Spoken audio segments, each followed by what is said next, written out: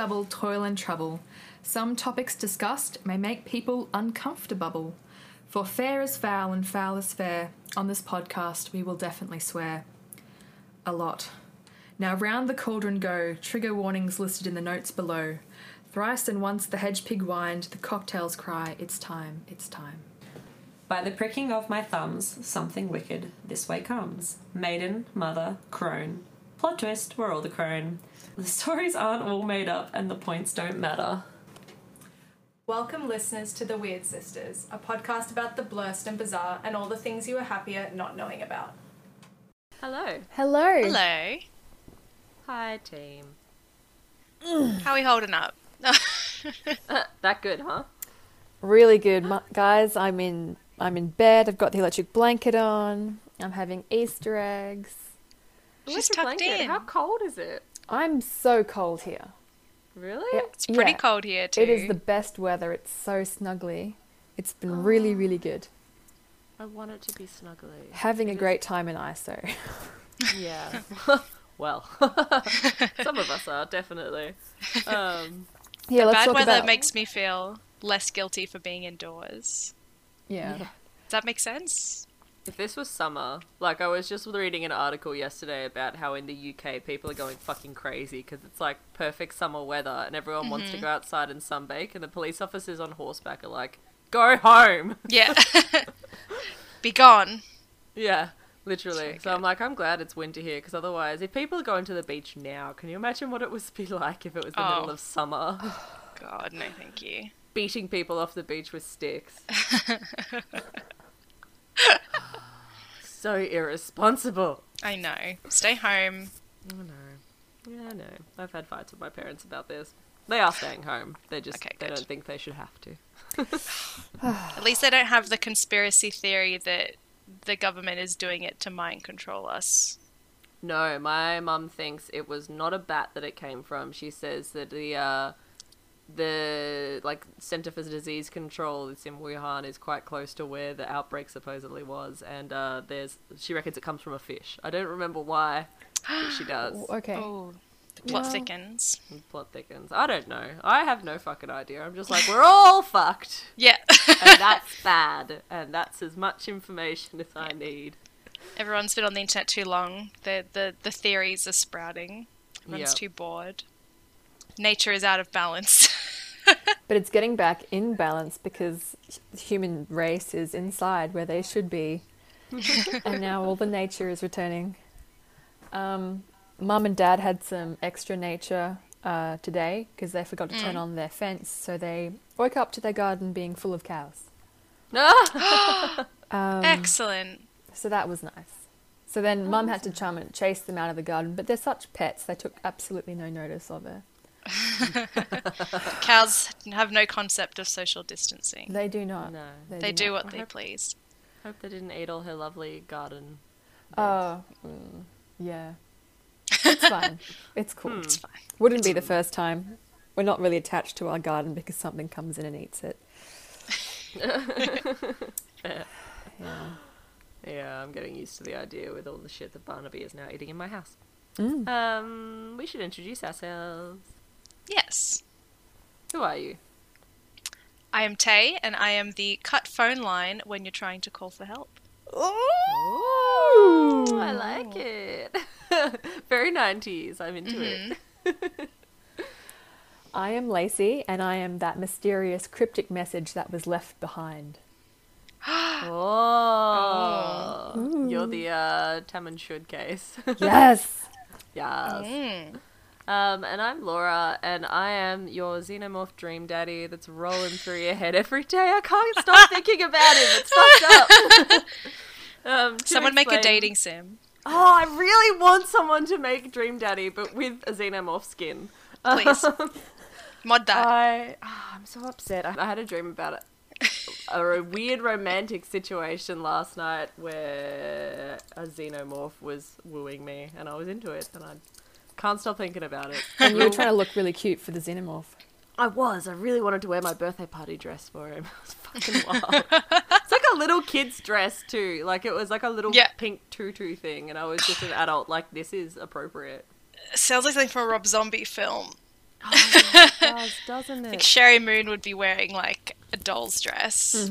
I would like Sherry Moon to play me in my horror movie version of my life, please. I can see that. That's a very good casting. I like that. Yeah. Oh, I love Sherry Moon. She's so cute. Me too. So, my lovely friend Luke is an artist and an all-round brilliant, blessed person. And he had some extra time on his hands and asked if he wanted, if he could draw a little thing for us. And I was like, hell yeah. And It's so good. he drew a little witch doing a podcast. It's fucking awesome. It's so good. It's on It's our so gram. good. It's on his gram. Yeah, it's the rule It's about so it. good. Yes, you can find him on Facebook at Luke Harrop Illustrations if you are so inclined. Yes. Check him out. Keep that creative support flowing for all of us in ISO at the moment. Yeah, it's amazing. It made me feel very happy knowing there are people out there who are putting all this weird time to fun creative use. Yes. I'm It's certainly my, not. No, I'm just getting past it barely with assignments. But I made the art my phone background, so every time I unlock my phone, I see it, and it makes me very happy. It's quite nice. And think of us. Yeah. Our angelic voices. Yes. I'm never going to let that die. We have angelic voices. Someone said it about us. It's going to stay. We have a new theme this week. It is dun dun dun mass disappearances. Ta-da! Because Ta-da! we have all disappeared, really. We have Ooh. It's like Feels 28 that way a days bit. later when you go out onto the street. It is, yeah. That's exactly what it's like. It is really eerie. There is a feeling in the air at the Part moment. of me, like the part of me that's always wanted an apocalypse to happen, because I for some reason think that I'm tough enough to get through it. I'm definitely not. I will die like instantly. I will be the first wave. Is really into it. Is like, baby, we have to go and get supplies. And he's like, you mean we need more toilet paper? I'm like, no supplies. Guns, Need to baby. prep. Guns. Yeah. He's like, okay, we can take the electric fly swatter if you want. I'm like, yes, we Ooh. must take it. So yeah, that's how exciting my life is right now, but it's pretty awful. My poor grandparents are going crazy. Everyone's going a little stir crazy. Yeah, so we thought we'd incorporate it into it. We did also, it also was sort of sparked from a suggestion that we got from one of our listeners, Chevy. But we'll be doing something a little bit more tailored to what she asked for in the coming weeks. Yes, when we can be together as one. Yes. Yes. Yes. Please let it only be weeks. Oh god, I know. Alrighty, so, ladies, Yes. have we heard of the Sodder family? Yes! But you did this one! Yeah, I had a little bit of indecisiveness. As a natural Libra, last night I couldn't decide what to do. Very close to deadline, as always. And I was reading about a bunch of different mass disappearances, but this one stuck in my head because it's so strange. So we're going with this one. Alrighty, so for those of you at home that don't know, in 1895, George Sodder, born Giorgio Soddu, and his wife Jenny immigrated from Sardinia to West Virginia. So Sardinia's in Italy, West Virginia's in America. The town of Fayetteville had a large population of Italian immigrants, and the couple settled there in a 2-story timber house. George started a trucking company, hauling coal and soil, and the couple had their first child, and then they proceeded to have 9 more over the next 20 years. Oh, God. They're flourishing, beautiful, prosperous life. They were liked within their community, and according to Wiki, quote, one of the most respected families in the town of Fayetteville. So they had a level of notoriety within the community. But George wasn't in everyone's good books. He was pretty vocal about his dislike for Mussolini, the Prime Minister of Italy at the time. Notoriously fascist, by the way, for those playing at home. So he didn't fuck with Mussolini, and this didn't gel with some of the members of the Italian community, unfortunately. So that was all between, like, 1895 and, I want to say, like, 1943. Because then, the last Sodder child, Sylvia, was born. So for some context on how large the age gap is, the second oldest son, Joe, was serving in World War II at the time of Sylvia being born. Whoa. And the eldest son was 23 and he was at home. Shit, okay. Yes. Wow, that's a big gap. Big fan. Yeah. So we have Sylvia at the time of all of the supposed happenings she was 2. Betty was 5. Jenny was 8. Lewis was 9, Martha was 12, Maurice was 14, George Jr. was 16, Marion was 17, Joe was away at war, and John was 23. Right. Okay. Okay, don't worry about trying to remember all these names. Good. Thank you. There's only a couple of key ones. So Sylvia, Mm-hmm. Betty, and Lewis are like the key kind of names that I will touch on again. Mm-hmm. But they all do matter. Okay. But those are the ones of note because they will be mentioned again. In 1943, Sylvia was born. 1944, Mussolini was executed. George is probably thrilled, Yeah. but his neighbours maybe not so much. So the following year, October 1945, a life insurance salesman visited the house after being told, "Nah, mate," because George was like, I don't want what you're selling. The salesman said to George, "Your house is going to go up in smoke. Your children will be destroyed because of the dirty remarks you have made about Mussolini." Whoa. Okay. So 0 to 100 real fucking quick. What? And then 2 months later, December 24th, a fire sparked inside the Sodder home, apparently due to faulty wiring. Merry Christmas, kids. Yeah, Jesus Christ, eh? Yeah. So here's how it all went down. So Marion, who's the eldest daughter, comes home from work Christmas Eve with some gifts for her younger sisters, Martha, Jenny, and Betty. They're all thrilled. Get fucked everyone else, apparently. No one else got gifts. No, they're her favourite siblings. Yeah. So the girls asked to stay up late and they want to play. They're like, "Mum, we just got the jackpot. Please let us stay up." And Mum's like, "Oh, yeah, sure, but Maurice and Louis have to go and tend the animals and do all the chores. They While hate you do Maurice that. and Louis. Make sure you'll turn off the lights when you're done. I'm going to bed." So she takes baby Sylvia upstairs and goes to bed. And this all happens around 10 p.m. Okay.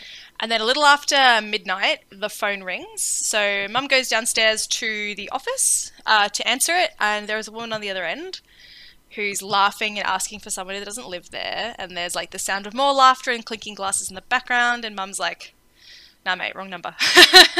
So she hangs up and notices that the lights are still on and the curtains aren't drawn. So, not good. She turns off the lights, she draws the curtains, she goes back to bed. Around 1 a.m., something loud hits the roof and rolls down the corrugated tin. And this wakes up Mum again. No more noises, she goes back to sleep. Thinks whatever, shit happens. I would do the same. There's always banging around on my roof. I have a very large family of fat possums on mine. Aw. Yeah, I was thinking about this a while ago with, like this morning. Well, this morning was this afternoon for me. My sleep cycle has been really fucked by this shit. But, I have a, recycling bin that's filled with tins, and, there was a big crash, and it woke me up, and I started to go back asleep, and then I was like, nothing should be able to make that happen. What the fuck? Freaked out, thought maybe something was in my house, or the rabbit had gotten out and done something ridiculous and was in pain. So I got up and looked, and it had just fallen over because I put it on top of something else because I'm dumb. But I was like, I was going to go back to sleep. What if there was someone in my fucking house? The only reason I did it is because I thought about my rabbit. Oh, that's very Otherwise, sweet. I'd be like, if it kills me, I'm asleep. I won't know. Yeah. Well, it's very relatable that Jenny, who's the mum, is she has all these kids. She's got a fucking 2-year-old, and every time she gets waken up, she's like, "Fuck off," and she goes straight back to sleep. That's a mood. 100%, yeah. She's exhausted. Let the woman sleep. But yeah, the bang wakes her up, and it rolls something rolls down the tin roof. So she's like, "Ah, whatever. I'm just gonna go back to sleep." And then half an hour later, the house is filled with smoke. So Jenny gets up to investigate. She's like, "What the fuck?" And the office is ablaze. It's concentrated around the phone and the fuse box, but it's up. So she runs back to wake George, and this is where she hits the fan. So they've got so many kids. They're running back and forth trying to wake everyone up. They get Marion, they get Sylvia, they get John, they get George Jr. outside. So Sylvia's the youngest, and she's got the two, like, more older dudes, and then they've got Marion is the oldest daughter. Yeah. Okay. They scream upstairs for their kids. There's no response because there was one of the bedrooms was in the attic. The hallway is an inferno at this point, and the house burns, and the Christmas tree is still lit as their lives fall apart, basically. Like, it's Christmas Eve. The lights... Oh my God. Yeah. So phone's toast. Marion runs to the neighbour's house to find a phone that works. George runs to grab his ladder to climb into the attic bedroom, but it isn't where he left it. It's normally leaning against the side of the house. So he's like, whatever, fuck. He runs to grab one of his trucks, because he has two trucks, to drive it over to the side of the house so he can climb up on that. Both of them won't start. The fire brigade doesn't arrive on the scene until 8 a.m, 7.5 hours after the blaze started. That's fucking wild. Isn't It was this only- like... Sorry, where is this? I don't know why, but for some reason, obviously, I can't remember. It's in West Virginia. So is it a small town? So Fayetteville is it's a pretty, like, solid town. The fact they have such a large collection of, like, there's a big immigrant community and stuff. But this being said, the firehouse was 2.5 miles away from the house. What the fuck? Yes. Yeah, but I'm thinking like Christmas Eve. Yes. Yeah. So there's a whole rigmarole around the fact that the fire brigade didn't get there for ages. One was like, one theory I read was like, oh, it's wartime. There's not a lot of people available at the brigade. Apparently one of the dudes that was at the fire brigade at the time couldn't drive, so he couldn't actually drive the truck. He had to wait till someone got there that could drive. And also, like, apparently it was just like at a time where, like, if no one's in the brigade ready to go, you have to, like, contact them at their home. Yep. And Still like, and happens then today. Like a phone Yeah. tree, right? Yeah. yeah, and then they have to get there and stuff. Like, I live, like, I can see there's a fire brigade. If I stand on my driveway, I can see it. Like, it's like 20, 30 meters down the road. So I hear that siren all the time.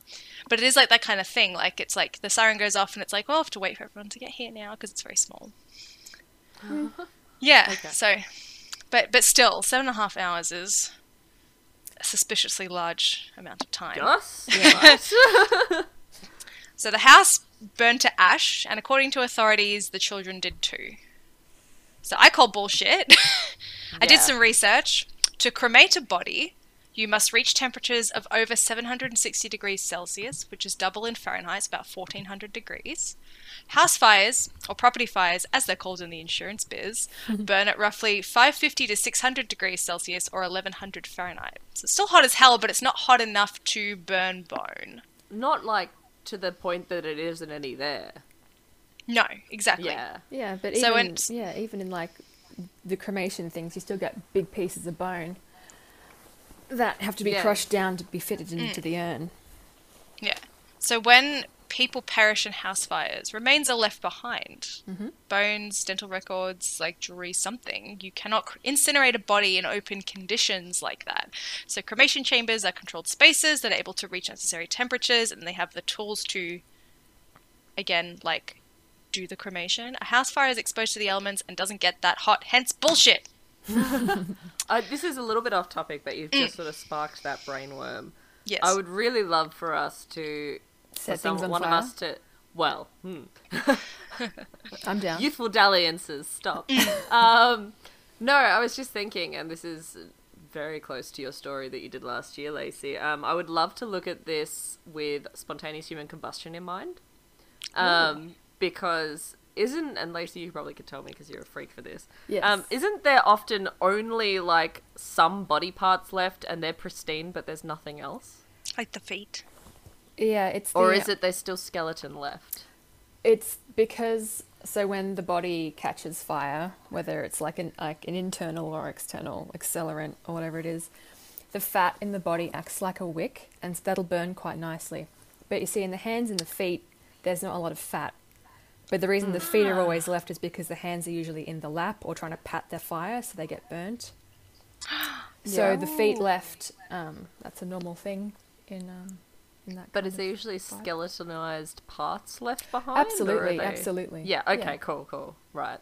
So for some reason in my head, I just keep thinking of, I forget his name, but the photo of the old gentleman's feet remains. and slippers. Yeah, and I can't ever remember seeing it, but there's a hole in the ground because he was on like a second story or something. So I'm like, maybe he just fell through, and that's why I can't remember seeing the rest of him. Grisly. Sorry. It's okay. No, wait, we love a little bit of side story if it's grisly. That's fine. Yeah, but anyway, so the coroner's office still issued death certificates for the 5 children on December 30th. Cause of death, fire due to faulty wiring. Grief-stricken, George bulldozes the remains of the house and fills it with soil to plant a memorial garden. The fire marshal's like, nah, dude, we need to investigate. But it's too late. Oh, no. Yeah. So George and Jenny could smell the bullshit as well. They were on top of it. It just didn't add up. They believed that their children were very much alive. They'd been kidnapped. The fire being a diversion or a catalyst to set the plan in motion. So first sus clue, George had had the wiring inspected by the power company in autumn, only a few months prior after installing an electric stove. They had been like, "You Gucci, it's fine. It's all in working order." Creepy insurance guy, predicting the entire disaster only 2 months prior, was also a juror on the inquest convened by the coroner to be like, yep, the evidence points to it being a house fire. Okay, I didn't know that. Yeah. So there are appliances left behind in the aftermath, further debunking the claim that the fire was so hot it would have cremated the children. The phone line hadn't been destroyed in the fire, but was cut at the telephone pole 4.5 meters above the ground. That's what they needed the ladder for. Yes. Yeah. And then George's ladder was later discovered thrown down a ditch 20 meters from the house. Fuck, okay. Yep. So it was still there. Yes. So there was all this sus shit going on. George and Jenny knew this all didn't add up. But they still planned the memorial garden and they carry on. They believed their children to be alive. They were still, like, grieving, in a way. So papers report on the tragedy. The word gets out and people start to come forward. A bus driver had passed the Sodder house on his route on Christmas Eve and claims to have seen people throwing balls of fire, quote, at the house. So a few months later, after the snow had melted, Sylvia, the youngest, had found a green, like, rubber ball in the scrub by the house, and George described its appearance akin to a pineapple bomb, which is like a napalm grenade. Yeah. Another witness claims to have actually seen the missing Sodder children on the night of the fire. The woman says that she had stood on the side of the road to watch the fire, as nosy neighbours do. Nope. And the car drove past her and saw the children looking out of the window. Another woman said she had served the children breakfast on Christmas morning at a rest stop between Fayetteville and Charleston, which is in the next state over. A week after the fire, another witness outside of Charleston saw the children. They were accompanied by 2 men and 2 women, all of Italian extraction, quote. One of the men spoke to the children in very aggressive Italian, and the witness left them alone. All Italian is really aggressive. Yes. Extra aggressive. Yeah. This is true. It's a beautiful language. It is a beautiful yes. language. It's just also very frightening. It is. I feel like it is. Yep. Being yelled at is scary enough as it is, but being yelled at in a way that you don't understand would be even scarier. So all of these people start to come forward. The Sodders pleaded with the FBI to help, but the Fayetteville police and fire department refused to cooperate. Suspicious. Family, yeah. Sorry, I was just going to say, it is suspicious, but also there's, like, the opposite side of this, because this is something that popped up in my story this week a few times. Money. If, like, a small town, like, it's not super small, Fayetteville, we've heard of it before, but I don't know how big it was in the 40s, 50s, 60s sort of thing. And during a war, there might not have been a lot of resources. Exactly. And they might have been like, there's not enough reason for us to fucking follow this up. We don't have the money to do it, you know, like. So it is suspicious, but at the same time, it's also kind of not. Yeah. Yeah. But the rest of it makes it super suspicious. So the family took investigations into their own hands. So with the help of a PI. They discovered through that PI that the salesman who had threatened George in 1945 was indeed on the jury at the inquest. So that's kind of like fueling it. Shitty way to describe it. It is fueling their fire. Yeah.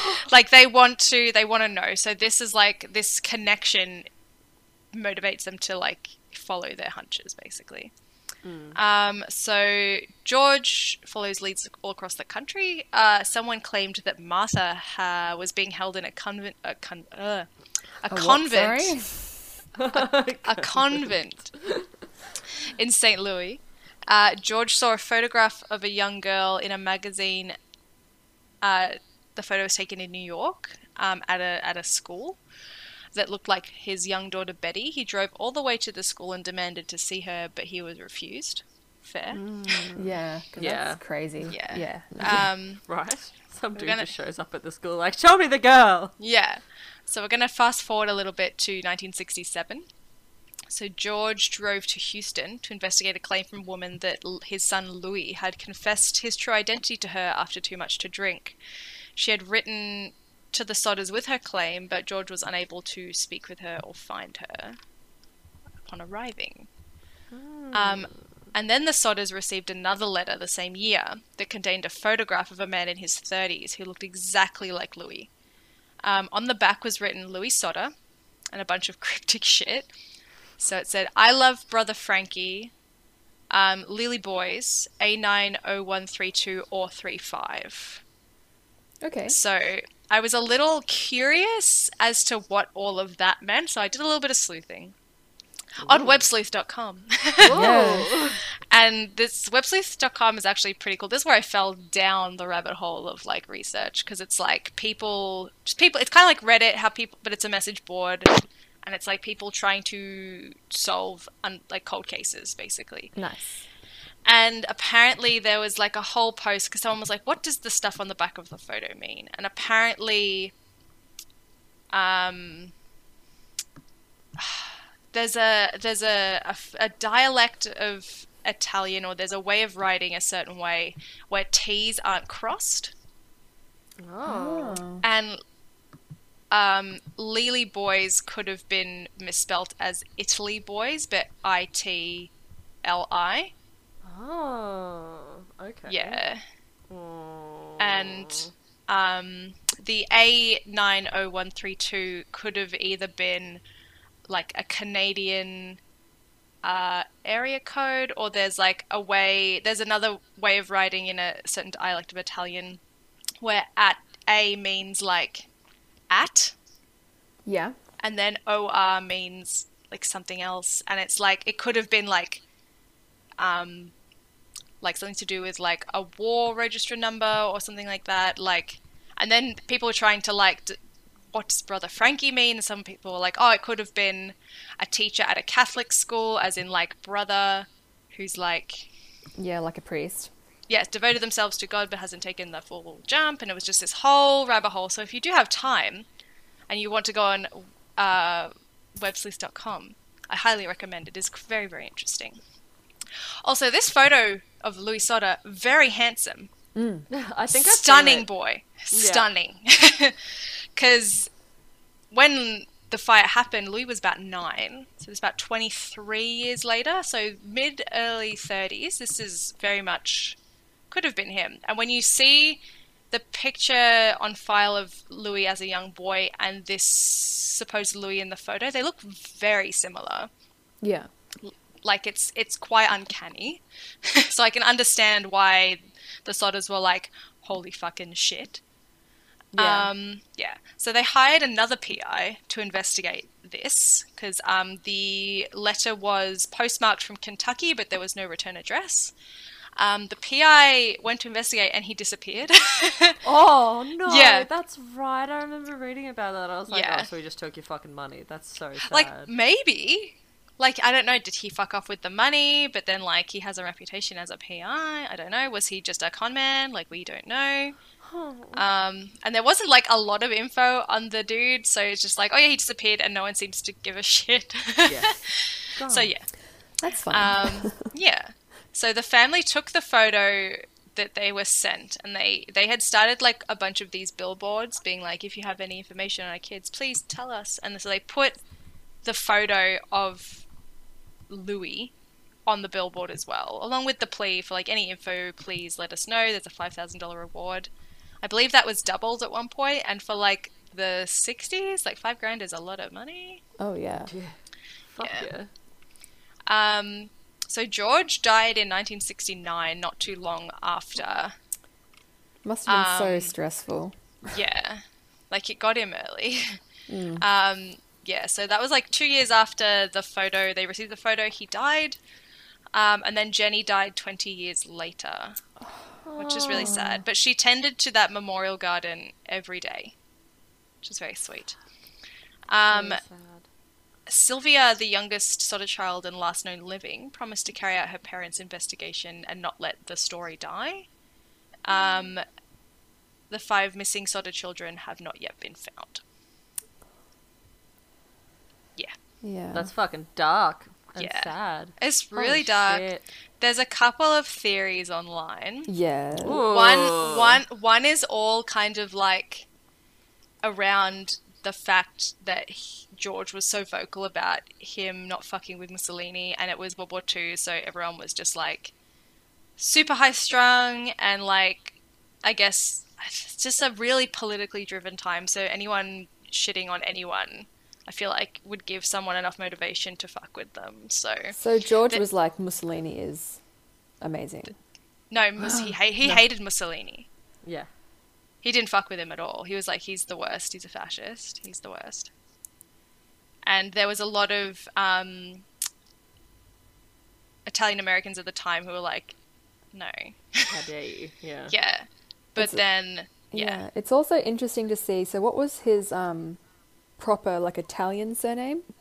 Let me scroll up. It was Soddu. Soddu. Soddu. So he's changed it to a more English Sodder. Yeah. Yeah. As a lot of people did, because if you were Italian or German at that time, you also couldn't serve. So her son with that Italian last name wouldn't have been able to serve in the army. Yes. If he had it. So that makes a lot of sense. Yeah. So because his name was Giorgio. So George is like the. And all of the kids have like Americanization. quite American, names. Yeah. Like John, Martha, Jenny, Betty. They're all very like. Yeah, they're very white picket fence American names, aren't they? Like the one that is serving Joe is like the most white bread American name, Joe Sodder. Yeah. Yeah. So yeah, the theory that like there was one that was raised online that it was the Sicilian Mafia. But like I read a little bit deeper because I was like, why? The Sicilian Mafia did not fuck with Mussolini. They actually a lot of the like I guess you could call them mafia families at the time were working with Allied forces against Mussolini. Like it wasn't the fucking mafia. Up their whole operation. Yeah, they wanted to do their shit, and he wouldn't let them. So it's like, no. But then again, there could very much have been like members of the community in Fayetteville who were like, "Fuck you," but like enough to take kids is pretty harsh. But like, why? Like, I know this is gonna be dark. Like, 5 kids, just kill them, right? Who needs 5 kids? Right? To send a message, burning down a house where they're maybe dead, maybe not. Like, I don't know. Maybe it doesn't seem like the style of a group of an organization that's all about being ballsy as fuck and then being like, we didn't do shit. And then everyone would be like, no, you never did anything. Of course not, even though we watched you do it. Yeah. So we're too fucking scared to say shit. You wouldn't leave the rest of the family around? You know? Yeah. I don't know. Yeah, it seems know. weird. Yeah. But I don't know. I am not fucking an aficionado when it comes to organised crime. Who knows? We don't know. But that is the mysterious disappearance of 5 of the 10 Sodder children. Fuck, it's so wild. Yeah. There's so many details in this. I got caught up in it, but I don't know if you mentioned the heart. Oh, I didn't. Yeah. There's a whole nother fucking chapter of a heart and some bones. So That stuff always Yeah. makes me go like, what the fuck? Yeah, like that was like a whole. So yeah, so for those who don't know, apparently they had found a human heart in the remains, and Jenny's a relative of Jenny, the mother Jenny, worked for the fire department and had taken the supposed heart and buried it. But then when it was dug up, it was found to not be a heart. It was quite a fresh cow's liver, and it had not touched heat at all. And he had done it so in a way to lie and give them closure so they could let it go, which is pretty fucked up. That is fucked up. Yes. Really And there was messed up. there was any- also Oh, no, you go. yeah, I was going to say, there's just a whole nother kettle of fish was the fact they'd found bones in the garden, but it had later been debunked because George's job is hauling soil. The soil he had taken was from the local cemetery where he was doing a job, and there was human remains in the soil that did not match with the age range of any of the children Yeah. Yeah. that were missing. Wild. Just to fuck with them some more. Like all this happenstance around it as well is just making it worse. See, I think that the parents did it. Do you really? Ooh, Why? I do. interesting. A lot of the evidence is, well, back to the children. Who wants to get rid of the children? The parents do. They have 5. They have 10 of them. So get rid of half of them. That seems more like plausible to me. All of the evidence. So he says the ladder wasn't there. He said like exactly what the insurance man said, which Yeah. you know, a lot of the evidence is based on what the parents have said. Oh, Ooh. interesting. So do you That's- think them like going crazy trying to find them over the years afterwards is just sort of like a way to be like, yeah, we definitely didn't do it. Look how hard we want to find our kids. Oh yeah. Oh yeah. That's an interesting take that I did not consider. Yeah. Because No, I all hadn't of thought the about it that evidence doesn't, like, paint it that way. Yeah. So I'm just, like, taking it at face value. Interesting. way. That's interesting. Yeah. Yeah. Anyway, I have some sources. Yeah, Sources. girl. We've got websleuths.com. Yes. Good old wiki, just to give me the rundown. Wow. Elemental cremation and burial. Cool. There's some cool little threads I found on Quora. And unresolved mysteries on Reddit. Lovely. You read it. Thank you, Reddit. Thank you, Hags. Thank you. That story was dope. I love it. I love it so much. You can. There's some that you like hear about over and over, but even though you know nothing new has happened, you go back to the Wikipedia page every couple of years just to be like, "That's right. I want to Yeah. remember this. I want to know about this again." 100%. All the horrible things sort of blur together in your head after a while. Yes. Getting the info mixed up. Was this the one about the burnt kids, or is this the one about the... Oh, no, it was... Okay, the burnt kids. Okay, cool. I always get the Sutter children and the Beaumont children. Like, Is that the sort one of from they're- Adelaide? tangled. Yes. Yes. What? But they're different. So Yeah, different. but they have... I know, but it's like missing kids. There's so many versions of missing kids.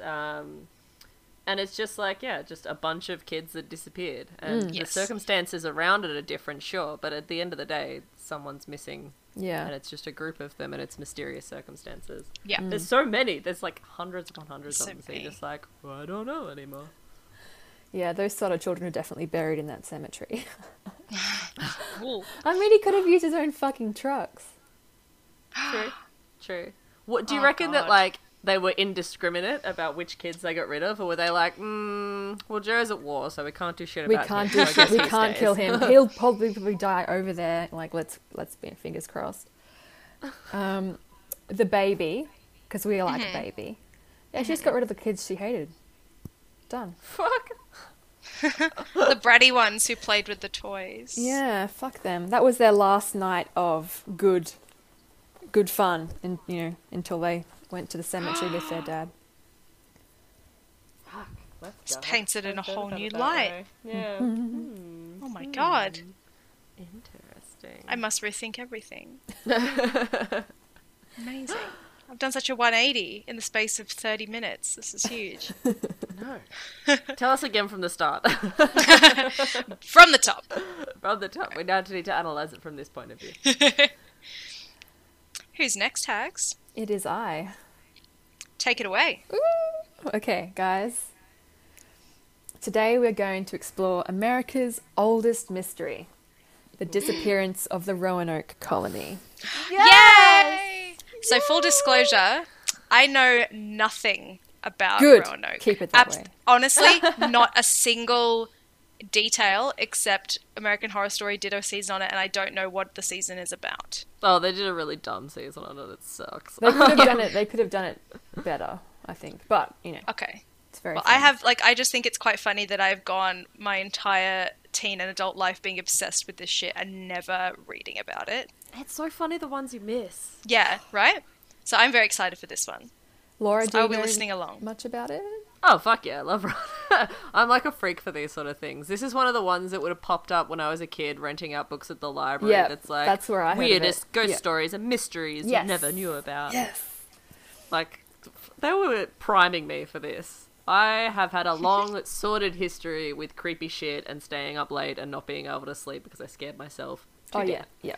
And the school library had a lot to do with it. That is me too. All right. Why would you stock that book? Anyway, continue. Because the teachers wanted to read it. Yeah. Okay, so the disappearance has acquired hundreds of theories, but the 433-year-old mystery remains unsolved to this day.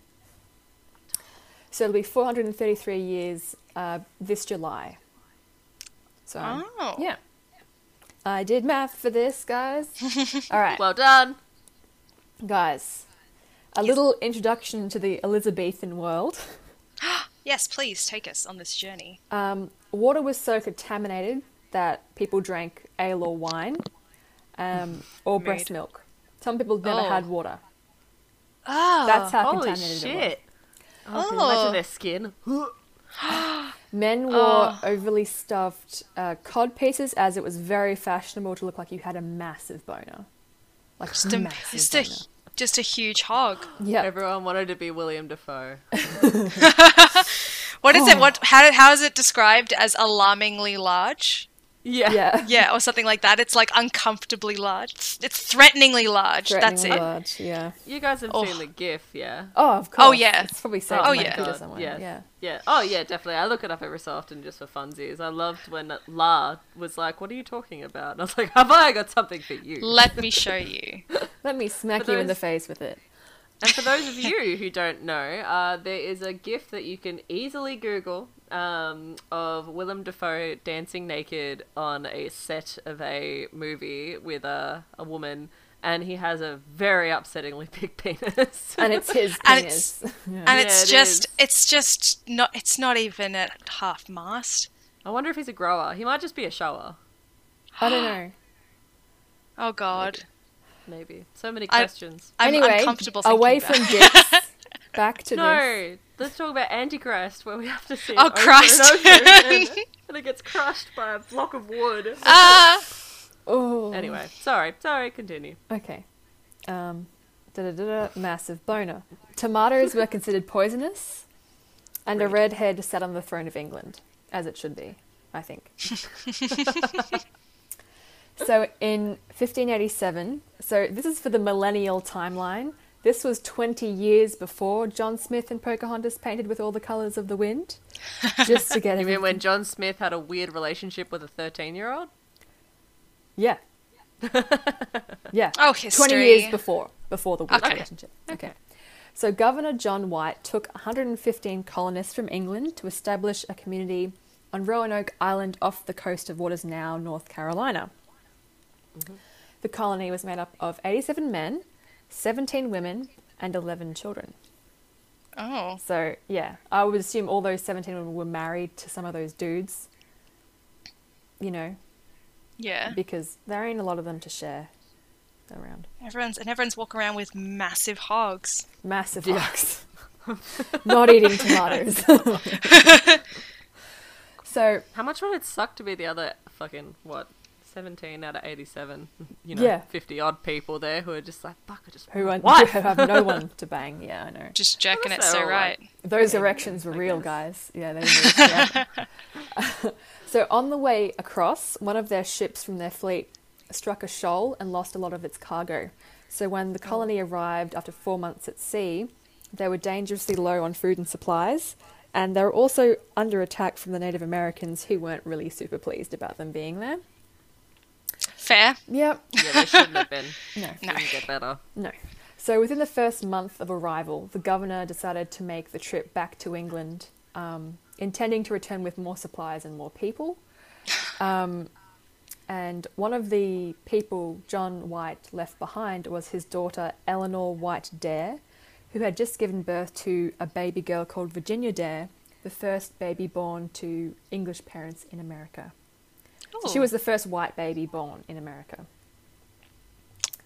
That we know of. That we know of. Yeah. I mean- I was going to say, because hadn't the Dutch been to No, America like many, many years before? No, it was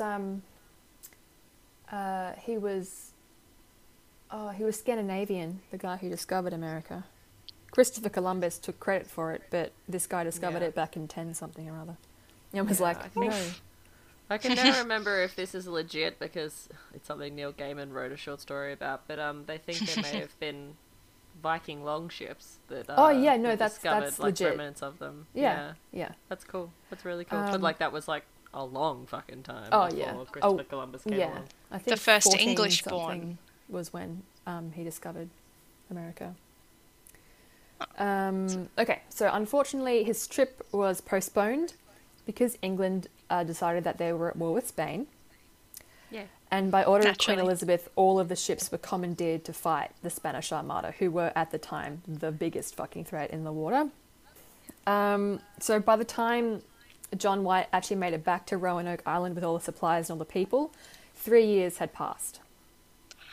So he'd left That's them so alone, wild. under attack by Native Americans, without a lot of food or supplies for that long. Yeah, that's a hot minute. That's like when you're like, he's not coming back. No. Watching him sail off into the distance, you're like, we're never going to see that guy again. Yeah. So As someone who's spending isolation glued to their phone, craving any kind of communication, even if it's just a like on a post that gives me a fleeting second of serotonin, the fact that they didn't hear from them for 3 years fucks me up beyond belief. Like, that's so crazy. yeah. There is no Zoom meeting to have with No. England. So, unsurprisingly, he came back and found that the whole colony had completely vanished. The only clues left was the word CROATOAN etched into a tree, and another word CRO, which is the site of CROATOAN, etched into a pole, and a single skeleton. Just one. Just the I one. don't know who it was. No. Well, they know it's like Anglo male. Like, they can't Okay. really go far from there. So Croatoan was a name of both a nearby Native American tribe and also an island, which was inhabited by that tribe, which was south of Roanoke. So the Native Americans that were attacking the Roanoke colony were the Roanoke Native Americans, two different tribes. Mm-hmm. So the main theory is that, or what John White thought, was that they'd moved to Croatoan Island to escape the Roanoke tribe. Maybe the Croatoans were better than the Roanoke tribe. So John White tried to sail to Croatoan Island twice to try and get there, but they were stopped by huge storms, and because the ships that he was on were privately owned, he couldn't like just wreck them, right? Couldn't run them aground. That's what you do. Yeah. So John White returned to England and lived out the rest of his days, never knowing what happened to his family. That's Sad. devastatingly sad. That's super sad. Yeah, it's pretty fucked up. Anyway, so the theories are... So the most obvious one is that they tried to sail back to England but were lost at sea. But, like, that's boring. So... other theories are alien abduction, Of course. I like that naturally. one. Where else do you go? witchcraft. Ooh, I like that one too. too. I'm into that. There was a lot of, like, the Native Americans believed that there were witches that lived in the woods there, so, you know, they killed them. Another one was just that they were transformed into trees. Oh, Annihilation style. Okay, we get that. Yeah, yeah, I yeah. like it. I'm into it. Mm-hmm. Yeah. It's true. The Paint science with all adds colours up. of the wind, Grandma Willow. Yeah. Yep, yep. Trying to tell us something Disney knows. They do. Also, there were reports from various other tribes that observed the Roanoke colony that there was a lot of infighting in the colony itself. That you know. So a lot of the Native Americans believed that the colonists had been partaking in a little thing we like to call cannibalism. And their bodies had been taken over by a Wendigo. So when people eat human flesh, their body turns into a monster. It's called Prion's disease, but that's okay. That's a whole nother terrifying kettle of fish there. So according to local belief, Wendigos don't die. They are still alive, roaming the woods of North Carolina. And that's why there's no bodies. That's what is the creature in Pet Sematary. Spoilers. Oh my god. It's a 20-year-old movie and like a 40-year-old book. But still, we if you haven't done it by now, too late. Yes. Another one is like a disease, especially if it was like leading to the, for the mental health to suffer. So this could have led to like violent paranoia and intense things and eating each other, that kind of nice stuff. The two main ones that, the three main ones were that they were assimilated into a Native American tribe because there were evidence of Native Americans a couple of years down the road having grey eyes. Oh. Which wouldn't that be stunning? Yeah. Yes. God, yes. Also, they might have been murdered by Pocahontas' dad. Oh my god. Chief Powhatan confessed to John Smith that he was responsible for the execution of an entire colony. And seeing as they were only missing one at the time, we can guess that it might have been Roanoke. Huh. That's really interesting. I like it. Marvel Universe, tie-ins. Get it. Yeah. Okay, cool. Disney's covering it up. Yeah. So have any of you heard of Sir Walter Raleigh? No. That's ringing a bell so deep and dark in my head. Maybe. Excellent. Continue. He was a very important man. So the charter of the colony of Virginia, like the whole sort of state, was given to Sir Walter Raleigh by Queen Elizabeth. And he was kind of responsible for what went on, and they were trying to colonize America because, of course, they were having that problem with the Spanish. Yes. Yeah. So who were already in Florida and fucking stuff up down there. So they were trying to colonize as much as possible. Yeah. So That's right. It was like a race at the time, wasn't it? Yeah. So one of the biggest theories is the colony was sabotaged by the political enemies of Sir Walter Raleigh to undermine him. So Sir Walter Raleigh was a writer, poet, spy, soldier, politician, courtier, and explorer.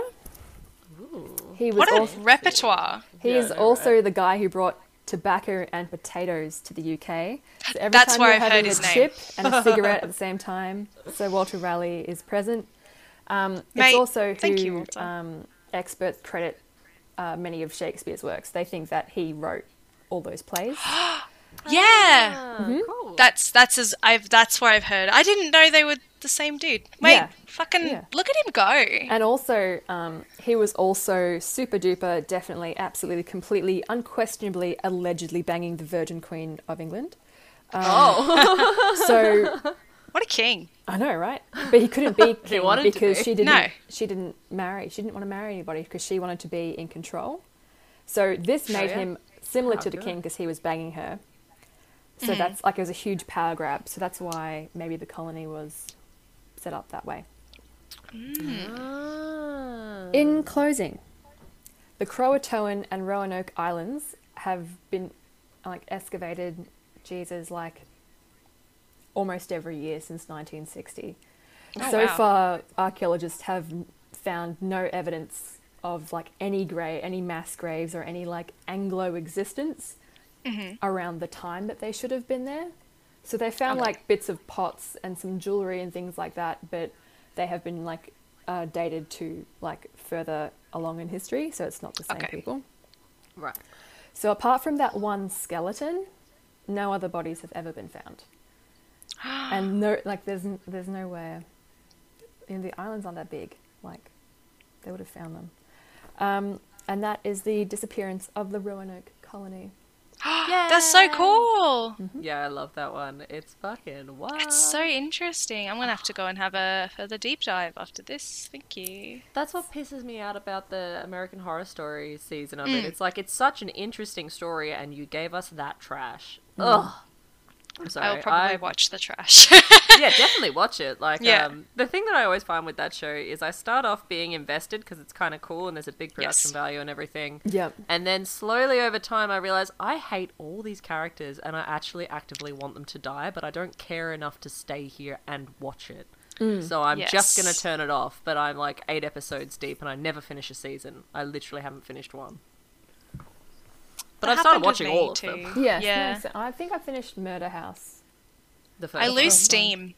They all the seasons seem to lose a little bit of steam. Yeah. They really do. I've seen the first like 4 seasons, I think. The most I've watched is probably Hotel, which has Lady Gaga in it, because I have a weird thing for her, and I really wanted to see her Oh, the succeed as an Countess. actor. That's very nice. Yeah. It was nice. It was a good time. But yeah, just they have too many weird plot lines going on. They don't resolve satisfactorily, so you're just like, whatever, I don't care. It's kind of one of those TV shows that they should have, like, you know, put everything out on the table and been like, we don't need this and we don't need that. Yes. We don't need that. Just, You don't need 24 episodes in a season that are an hour long each for a start. No, I don't that know. feels like a Yeah. trap that a lot of American television seems to fall into. 100%. Yeah. Yeah. Anyway, Yeah. sources, before I totally Yes. forget, guys. Okay, so Wikipedia, yes. Yes. Britannica, history.com, Yes. littlethings.com, nationalgeographic.com. ACO went for like highbrow stuff to get you this good shit. Proud of Also, you. and then some lowbrow, BuzzFeed Unsolved, Mate, the lowest of the brow, but we love it anyway. the lowest of the brow. The Weave. only BuzzFeed thing I watch now is Shane and Ryan, and they did the mysterious disappearance of the Roanoke colony. They had different theories than the ones that I focused on. Okay. So if So you still you worth needed, watching. yeah, still worth watching. If you want to, Because Ryan would have fucking glommed onto that UFO shit like nothing else. Oh yeah, yeah. Yeah. So that is Roanoke. Thank you. Yay. Very keen. I loved it. I had a great time. Cheers. You're welcome. You're welcome. Thank you for the journey. Yes, Laura. Your yeah. turn. Here she Mine's comes. a bit weird. It's not. I picked this because I don't know where else to put it, and I really want to do it. Okay. Do you guys know much about Missing 411? 0. Zero. Oh, I shit. know nothing. I don't even know what it is. I went on a huge deep dive. Yeah, because I told you about it when we first met, I think. And I When was we like, first look met, at this. And then I couldn't stop. But I love it so much. I mean, And there's so much that you kind of can't. you can't know all the stories. Like you can't. I know. So yeah, No, you can't. into it. Um, Also, can you guys hear me eating Easter eggs?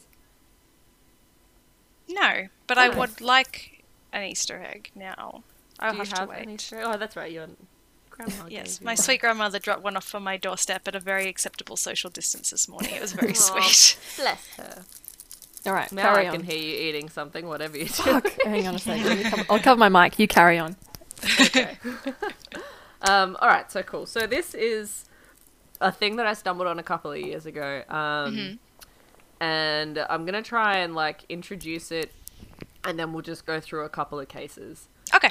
So there's so much that if I start going on for too long, y'all are gonna need to be like, shut the fuck up. We get the picture. Never. So we're gonna start with David Paulides. And he's sort of like the man for this. There has eventually popped up something called the Can-Am Missing Project. And we'll talk a little bit about that at the very end. But pretty much all of this is David. Okay. So Paulides is a former police detective. He spent 20 years in the California Municipal Department. He left the force and became an author. And while he was visiting a national park for research for one of his books, a park ranger who knew of him already approached him and asked him to investigate a number of missing persons cases that had taken place in the park. They felt that the cases had like significant similarities, were unusual, and they'd experienced difficulty getting any further information. And basically it had gotten to the point where they were frustrated and wanted someone on the outside to investigate it for them. And Paulides agreed and said he would do it. So, I'm going to tell you the things that they have in common, because these are things to listen out for in each of these cases. Okay. So basically, each case involves people, typically hikers, who go missing in North American national parks. Over the years, because he's been doing this for quite a while now, he's expanded it to international parks. But most of these, I've focused all of these on the North American ones, because that's where he spent most of his time doing this. They're of all ages. They start, many of them often are living with a disability or have an illness of some sort when they go missing. Okay. The point of separation is where the victim disappears. So the victim very rarely goes out alone. They usually go out with others. They wander away from them, and the most common time they wander away is in the afternoon, and they are missing from that moment. So it's not like they lose track of them and a couple of hours later realize, oh fuck, we haven't seen him for a while. They disappear, they turn around, they are gone. It's wild. So other factors that we see a lot in these cases is canine units can't track them, or they lose the scent. Yep. They are often lost near water or near boulder fields. So like rock fields sort of thing, or like the side of a mountain that's just loose scree and stuff like that. Yeah. Weather events often disrupt the search or take place when the victim disappears, like random weather events that suddenly are really intense. Geographically, they are clustered in certain areas. If they are found and if they are dead, the cause of death is unknown, and they often are missing clothing. They're often found many, many miles away over difficult terrain from where they disappeared, and if they are located, it's usually 1 to a couple of years later in locations that were searched many, many times. Oh. Yeah, so it seems like a pretty broad set of rules. Like, you go It's missing in the parks, some of those It's so are gonna spooky. If we Well- ever release our forest episode, that just the Bennington Triangle. That's just it. Well, it comes into it, actually. There are some cases that it is a cluster. Ooh. So there are some things that eliminate immediately from being a missing 411 case, because this is what he calls these cases. They're part of the missing 411 thing. So if their victim has a history of mental illness of any kind, he eliminates it immediately. If they have a voluntary disappearance as a possibility, he'll eliminate it. Yeah. Criminal activity in their background, eliminated. And if there's any sign of animal predation whatsoever, he eliminates it. Yeah. So those are very basic. Doesn't sound that interesting, but it starts to get a bit fucking weird. Yes. So I watched a couple of documentaries on it. Because there are 2. And I paid to watch these, by the way, so... Oh wow, you got The some- real you research. got money. I did. I paid like $12 to watch 2 documentaries that Paulides produced. So the one that they start with in the first documentary is a 2-year-old boy called Dior Kunz. He's Dior Kunz Jr. His dad is also called Dior. So they were camping at Timber Creek Campground in the Salmon Challis National Forest in Idaho. It's a small remote town called Lador. He was with his father, his mother, Jessica, Jessica's grandpa, Bob, and Bob's good friend, Isaac. There are no other campers around at all. They arrive late at the campground, they park the trailer by the creek, pitch their tent, and then they go to sleep. The next day, they go and get supplies from the general store, so little Dior, big Dior, and Jessica the mum. Yep. And they leave Grandpa and Isaac behind. When they get back, Grandpa and Isaac have some fish that they claim they caught in the creek, and the dad doesn't believe they caught the fish themselves and asks to go and see where they caught it from. So basically, Dior Sr., Isaac, and Jessica go to the fishing spot, and little Dior starts to follow them for a few feet, And then he turns around and heads back to camp.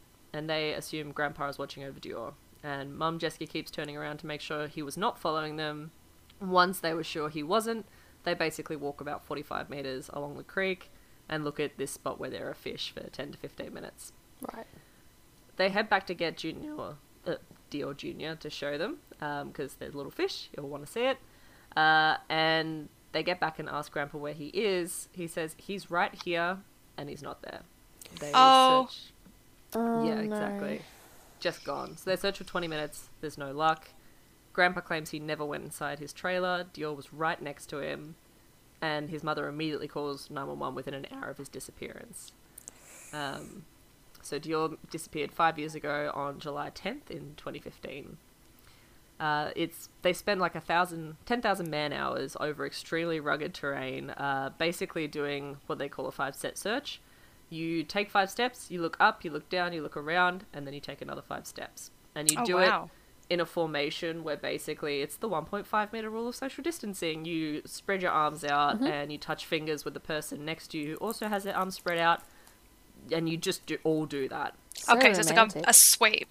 Yeah, exactly. So it's like, even though you think that, there's not that many people walking over it aren't going to miss anything, they're literally staring at the ground, looking around constantly. So there's 200 plus searches the day after he went missing looking for him. There are horses, dirt bikes, people on foot. There are people crawling through the creek, like literally inside the creek. It's not particularly deep and it's quite small. They check wolf dens, they check bear dens, they check eagle nests because he is actually just small enough to be picked up by an eagle. If an animal took him, authorities confirm there must be some sort of remains left behind, like blood or bone or clothing.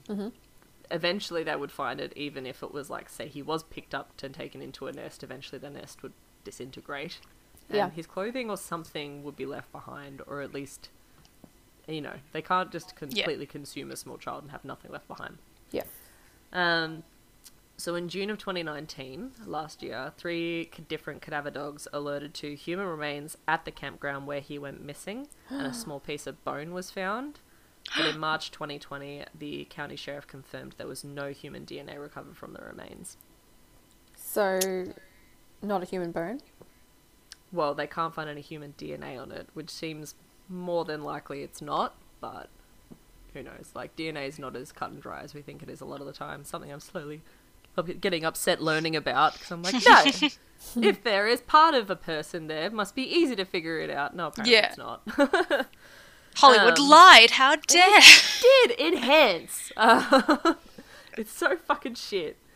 But that's Dior. That's the little boy that they start off with, the missing 411, and they go back to him quite a bit. But we've covered everything that's the basic sort of details of how we went missing. They do focus on the documentary on a lot of, like, what was Grandpa doing? What's going on with this dude Isaac? The parents act a bit weird, but the parents themselves, the way they're acting weird is pretty understandable when you hear what they're talking, like, from their point of view, because the documentary does interview them. Basically, people were like, oh, they're very suspicious because she sounds super calm during the 911 call. She doesn't. She sounds like someone who's barely tethered together, going like, I need to get this information across, but I'm falling apart because my son's been fucking missing for an hour. Yes. And they didn't want to be on camera, and they're like, because no matter what we do, everything gets twisted around. Yes. And, like, we want people to find my son. We don't want them to look at us and think that we did something and stop looking for him. So yeah, they're a bit weird, but it's quite understandable how they are weird. But the granddad is a fucking weirdo, so... Yeah. It's a really interesting documentary, and I would recommend watching it if you want to know a bit more about Dior in particular. But, seeing as we have a lot of cases, I thought we would skim over that and get right on down to Aaron Hedges. Nice. Ooh. So Aaron Hedges is 38 years old. He goes missing in September of 2014. He goes missing in the Crazy Mountains in Montana. They're called the Crazies. It's a really young mountain formation. It's like the youngest in the USA, and basically on this mountain range, if you walk down and you follow a stream, you're gonna get out of the mountains. Like, you're not gonna just walk into thousands upon thousands of acres of like forest. You'll eventually, if you follow it down and follow a creek, get out of them. It's handy. So he's an experienced hunter. He is with 2 friends, and he goes elk hunting with 2 horses and a mule. They go on a week-long hunting trip, and on the way into the crazies, the mule gets spooked and begins bucking supplies off the trail, and most of Aaron's camping supplies were on the mule, and they lose it.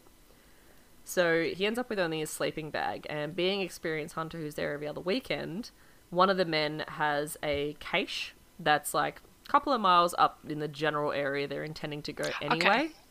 So he's like, well, I'll walk ahead and I'll go get the cache. You guys go to the camping place we meant to go to, and I'll meet you there tomorrow. I'll spend the night at the cache and then come back. They have walkie-talkies with GPS positions, so they can see where each other is. Like, they're very experienced. There's like, we're definitely going to be able to find each other. It's not like I'm just sending someone out into the wilderness and be like, hope to see you soon. Yeah. So yeah, Aaron goes ahead. They keep in touch with him.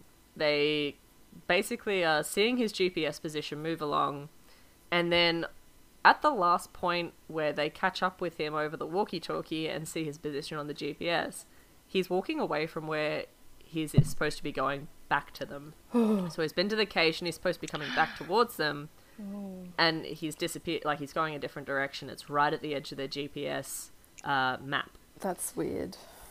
Oh, Yeah. that's So That's- they realize seeing him moving makes me like, Ooh. oh, yuck. I That's so don't spooky. Like it. No. I don't like it. So they realize the next day he's missing. They waited for a day, they looked for a day, and then a storm hit. So it snowed up to a meter in 12 hours. Oh, Oh, gosh. God. Yeah, it drops to negative 12 degrees Celsius. They call the sheriff's department and a search begins, and they find no footprints leaving the area. So in a meter of snow, you're going to see something. Yeah. Either he's gone to sleep somewhere and he's under the snow and he's not waking up, but they should be able to find him at some point because he didn't leave. Yeah. So they get dogs and they search and they find a pair of boots set side by side with a water bladder, a fire pit with a burnt cigarette packet in it, which is Aaron's brand. Nice. And they also find 2 backpack waist straps. The items are found in the area they had already searched the day before with a professional search and rescue team. So it's not just some bumpkins being like, nope, nothing here. It's dudes who know how to do this properly. Yeah. 9 months later, they find a backpack on a rancher's property. It's still filled with food. It has a gun, a fire starter, everything. It is in view of their fence line. It is in view of their house. Oh. Yeah, so the backpack where it sat would have been looking, the person who had it would have been looking down at a road and buildings that belong to the ranchers. Yeah. Okay. A year after the dude, like, they have found this backpack, a dude ranch group on a ride spots a human skull just sitting beneath a dead tree. Oh, God. The police go and investigate and find further remains, a femur, a pelvis, a cell phone, and a jacket that both belong to Aaron, and it's just 1 to 3 kilometers away from the backpack. By air, the remains are about 18 kilometers away from where he was last seen, and 8 kilometers away from the boots, and there is no known cause of death. The bones are not broken. The bones were just there, but not all of them. All of this evidence just spawning into reality at these incremented times is so buck wild. It's fucking wild. What happened? Yeah. So that's Aaron. Now we are going to go on to Jared. Jared. So 2 men are hiking in the Comanche Peak Wilderness in Colorado of June of 2003, and they decide to hike up an elevation of about 600 meters over a rock fiord to the mountaintop. It's super difficult terrain. Like, these 2 experienced hikers are basically like clambering up on their hands and knees. Right. And as they're doing it, they spot a little kid's shoe that looks like it literally has just fallen off. It's pristine. Like, in the documentary, you can see it looks like someone just bought it. There's God. nothing on it. They find out it belongs to Jared Adadero. So in 1999, 4 years before, on October the 2nd, a group of Christian singles who were staying at a resort in the canyon, which Jared's father owned and operated, decided to go on a hike. 3-year-old Jared and his 6-year-old sister want to go with the group, and their dad thinks, oh, they're just going on a hike on my property, that's fine. They don't. They drive up around about 18 kilometers sort of thing to a trailhead, and they begin a trail. And the group ends up strung out along the trail with the 2 children ahead of the group, and no one really taking responsibility for the kids. Oh, the 90s. There's just this one woman who's kind of watching them. Okay. And she realizes that she hasn't seen him ahead of her for a little bit, and he's just fucking gone. Oh, God. So 8 days with a minimum of 65 people from search and rescue groups like canine units, media, etc. Perform searches, and his shoe is the only thing that's found 4 years later by the 2 hikers. It's literally like 170 meters up the side of a mountain, directly above where he went missing. So there's like 170 meters between above where he was and where he was found, like his shoes found. Mm. The authorities go in and have a look in the area, and they find his other shoe, his jacket and pants, and his skull cap and 1 tooth sitting on top of a log. Oh. What? Yeah. So the hikers basically are like, there's no fucking way a 3-year-old got up here on their own. Like, we barely could do this shit. It's hard. Yeah. Yeah. The searchers are certain they went over that area, and they are certain that canine units signalled at and around that rock field, but they never found any animal hairs, any blood, anything like that on the remains or the clothing. The clothing isn't consistent with an attack. It doesn't have significant tears to the areas that would have been attacked, like the belly, anything like that. Mm-hmm. The shoes are basically pristine. There's literally like no drag marks. Like if an animal grabbed him and dragged him, their shoes, if they were still on his feet, would have had drag marks on them. And even if they were dragged off his feet, you would assume that you'd see some sort of markings from where that happened. There's none. Yes. Yeah. There's apparently no significant human decay present on the clothing. So it wasn't on his body. The pants are inside out, like they've been taken off him, and there's no official conclusion as to his death or disappearance, and his father doesn't believe that an animal was the cause of his death. No. Holy shit. Yeah, his dad's on the documentary, and it's fucking sad, man. Okay, so now we're going to go with 24-year-old Stephen Kubacki, who in February of 1977 goes cross-country skiing near Lake Michigan, and he sits down to rest. When he gets up, his own tracks are missing, and he becomes disoriented. He remembers walking through the snow, numb and exhausted, and then he blacks out. He opens his eyes, and it's spring. What? He's What? lying in a grassy field in the middle of a forest wearing clothes that aren't his. He has a stranger's backpack with running shoes that aren't his and glasses that don't belong to him or are his own prescription. What the fuck? Yeah. He stumbles into town. He discovers he's in Pittsfield, Massachusetts, 235 kilometers away from where he had been. Sorry, no, that's wrong. I think it's 235,000 kilometers. It's a long fucking way away. It's like states away from where he had been. He goes home and his family is shocked he's been missing for 14 months. Yeah. When he was reported missing, his skis and poles were found with 1 set of footprints walking to the water and none leading away, so he was assumed to be dead. And he has never discovered his whereabouts during that time. Oh, God. He did live. He went on to get his PhD and has written some books trying to explore what the fuck happened to him. Basically, he's looking at like alternate universes and stuff like that. Yeah. Yeah, That's where my mind goes. Yeah, Where the fuck did he go? He's like, what happened to me? But Like, it really fucked him up. Yeah, like he's blinked out of one existence into another and back again, and that's like the only way my mind can fathom it. Yup. Is to be like, it's an AU.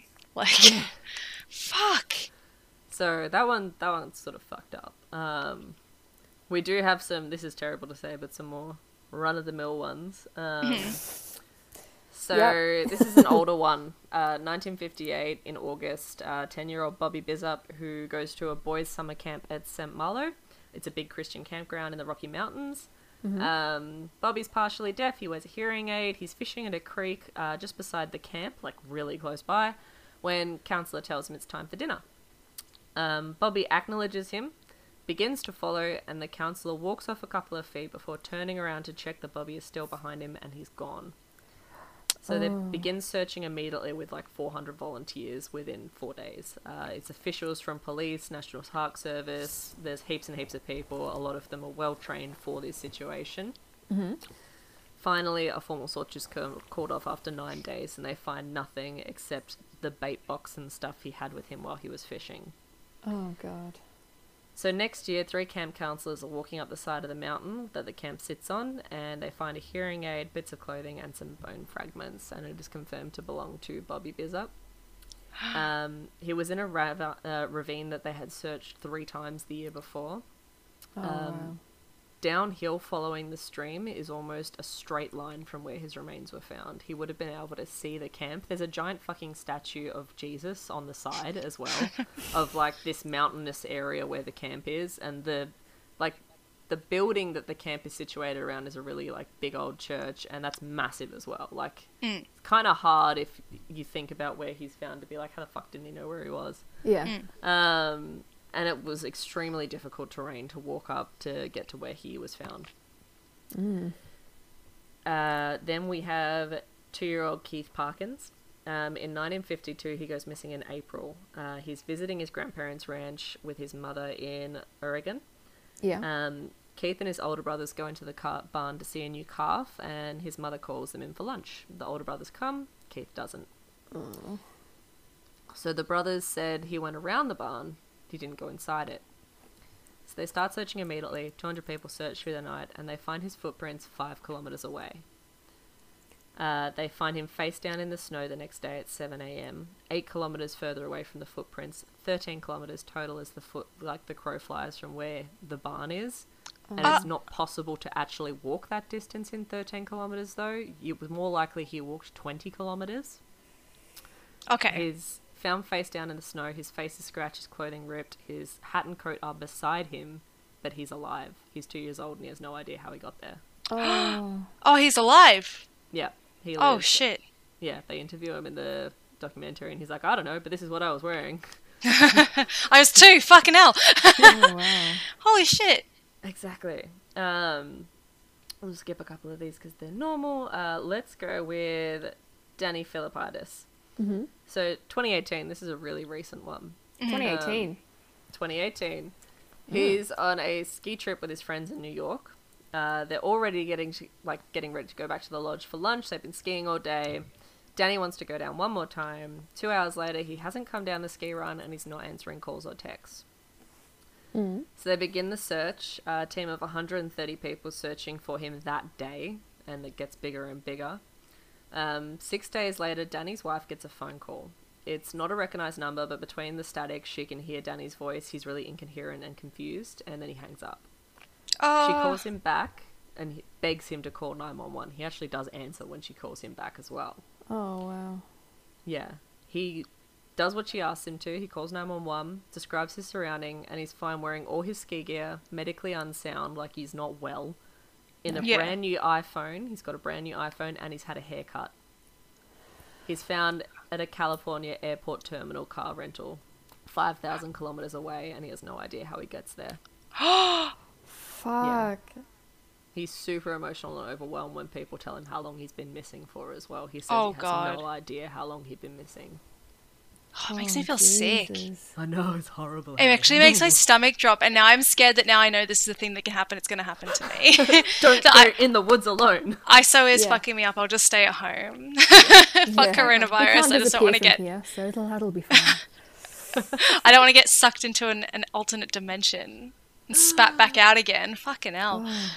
It gets weirder. Yes, please. Yes, please. More. Okay, so we have an older man now, Thomas Messick. He's 82 years old. Oh, bless. November 2015, he goes missing in northeast New York, a place called Albany. Yep. He is a US Army veteran. He's extremely experienced. He's taught hunting. He has one eye after gunpowder blew up in his face, and he's hard of hearing, but he just gets around fine. He's good It's about very it. endearing yeah. already. Yeah, but he goes hunting with a group of 7 people, and they're using walkie-talkies, and basically the technique they use is the older guys sit down and the younger guys drive the deer towards their dads. So he doesn't really have to do anything. Nice. Okay. Yeah. He's just going to have a good time. They're out Yeah. hunting. He just has doesn't need sit to there do and anything. shoot. Exactly. Yeah. He's been through it. He's Yeah. gonna relax. They split up and they drive the deer towards the older men who are sitting. And Thomas, they didn't find anything. Like, there's no deer. So they're just like, well, fuck. And they all gather together at 3 p.m. as they, previously agreed, except Thomas doesn't come. There's no shots. No one shot anything. No one fired off any rounds. So he hasn't gotten hit by accidental gunfire. There's no animals spotted, so, he probably hasn't been gored by something and is lying in the ground.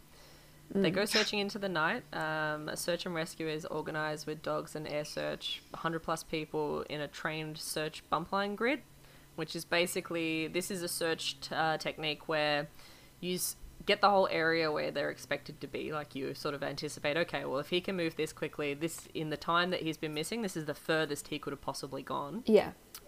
And then you go a little bit further and you set up a bunch of string in a grid formation, and then you get everyone to walk, again, like fingertip to fingertip, from one side of the grid, and you bump into the line, and you turn around, and you go back again. And then you move progressively through the grid until you've done the whole fucking area.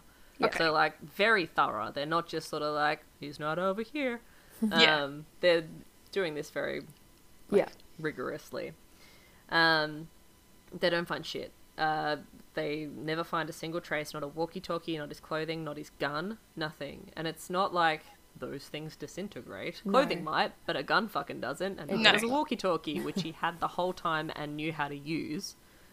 The FBI arrive, and the FBI don't go searching for missing adults without very specific criteria, and this is just an 82-year-old hunter who goes missing.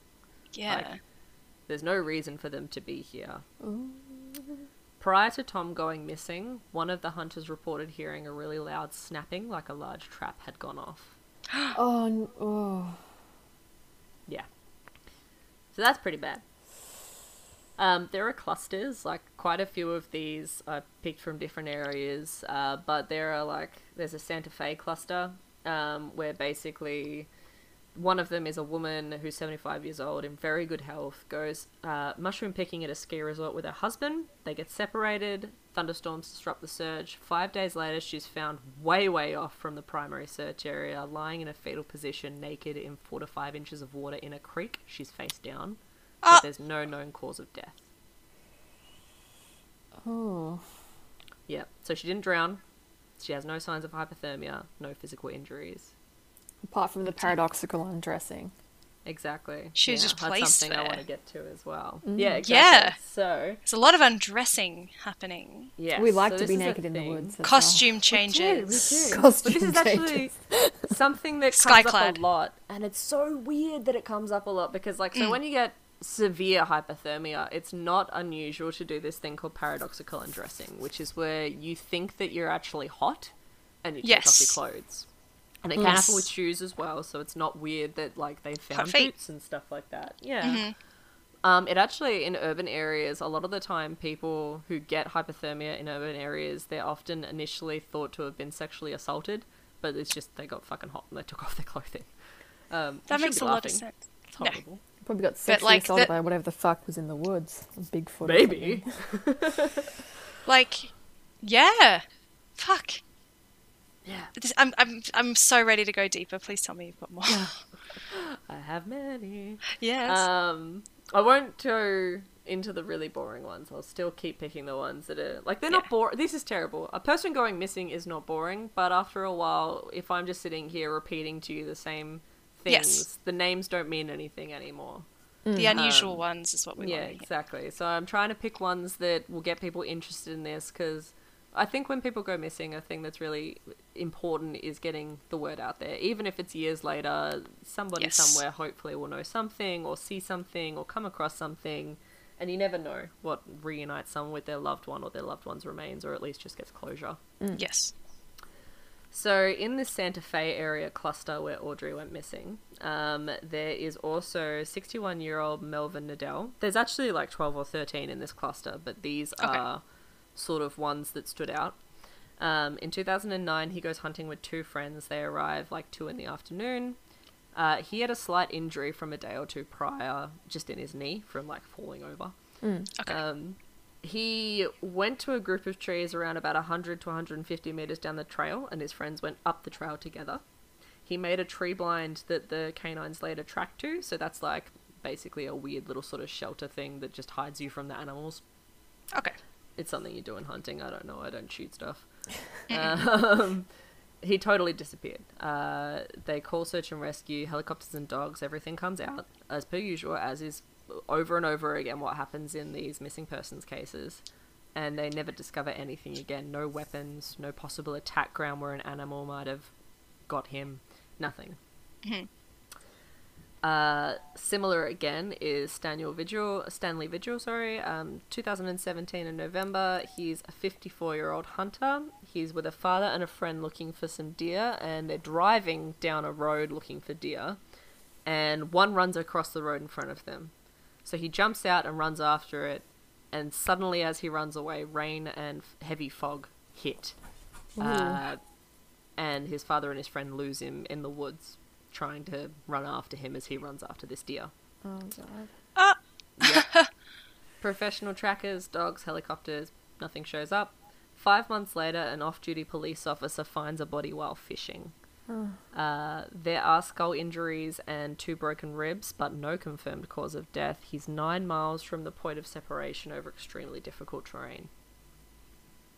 I mean, after all, you just fucking give up, the deer and just go back. Yeah. Right. Turn around. But the fog, the spooky fog. The spooky fog, those weather events we talked about. Yeah, the weather is really fucking me up with how it just seems to sweep in.